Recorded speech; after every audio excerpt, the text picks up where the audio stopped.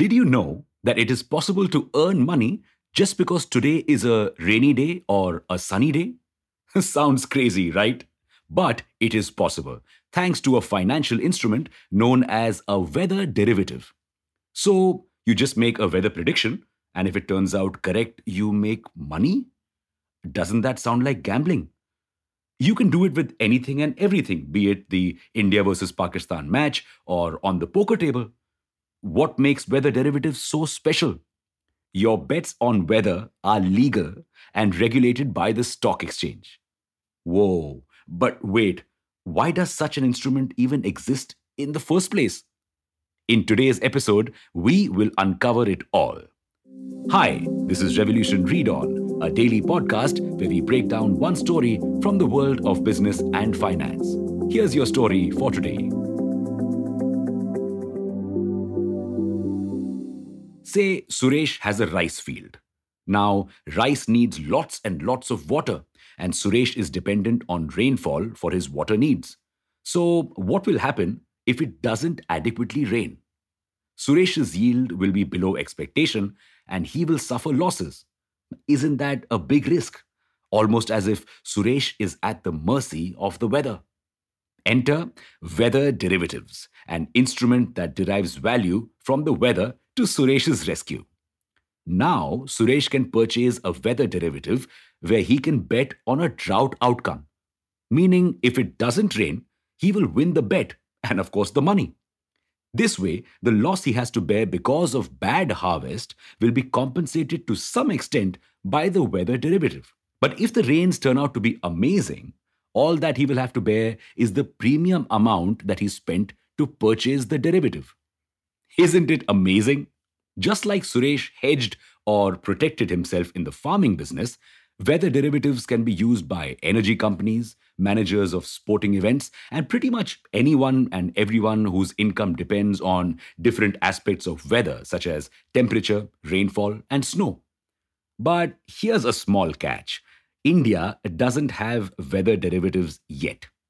These instruments were introduced in the US and Europe in 1997 and 1998 and have become pretty popular. Chicago Mercantile Exchange, or the CME, offers weather derivatives that can be traded electronically.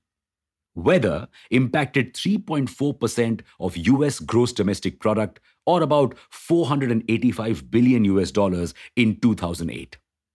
The instrument was definitely the need of the hour then. Now, India's economy is more dependent on weather than the US. Agriculture itself contributes about 18% to India's GDP. Then why doesn't India have any weather derivatives yet? With the erratic weather patterns that we are witnessing right now, introduction of weather derivatives is sorely needed. But at the same time, the move has to be well planned. It's not child's play.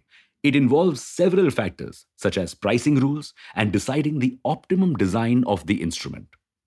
And so, SEBI has been investigating its feasibility since 2019.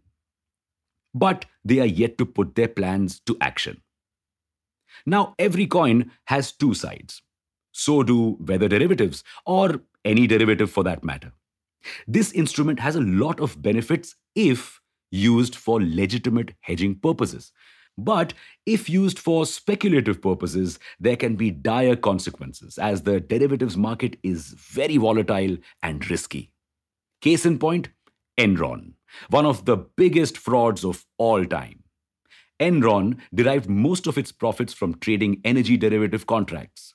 But the more it tasted profit, the more its hunger grew. It started getting into more complex arrangements, trading anything and everything that could be traded: coal, steel, paper, water, and even weather. This web of complexities got them into losses. To cover these losses, they got entangled in another web of lies and deceit, and then the downfall was inevitable.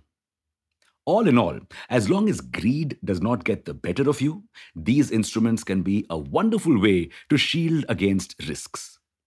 Do you think that weather derivatives should be introduced in India ASAP? That's your story for today. Make sure to subscribe to this podcast and not miss out on your daily story from the world of finance. Thanks for listening in. Until next time, Read on.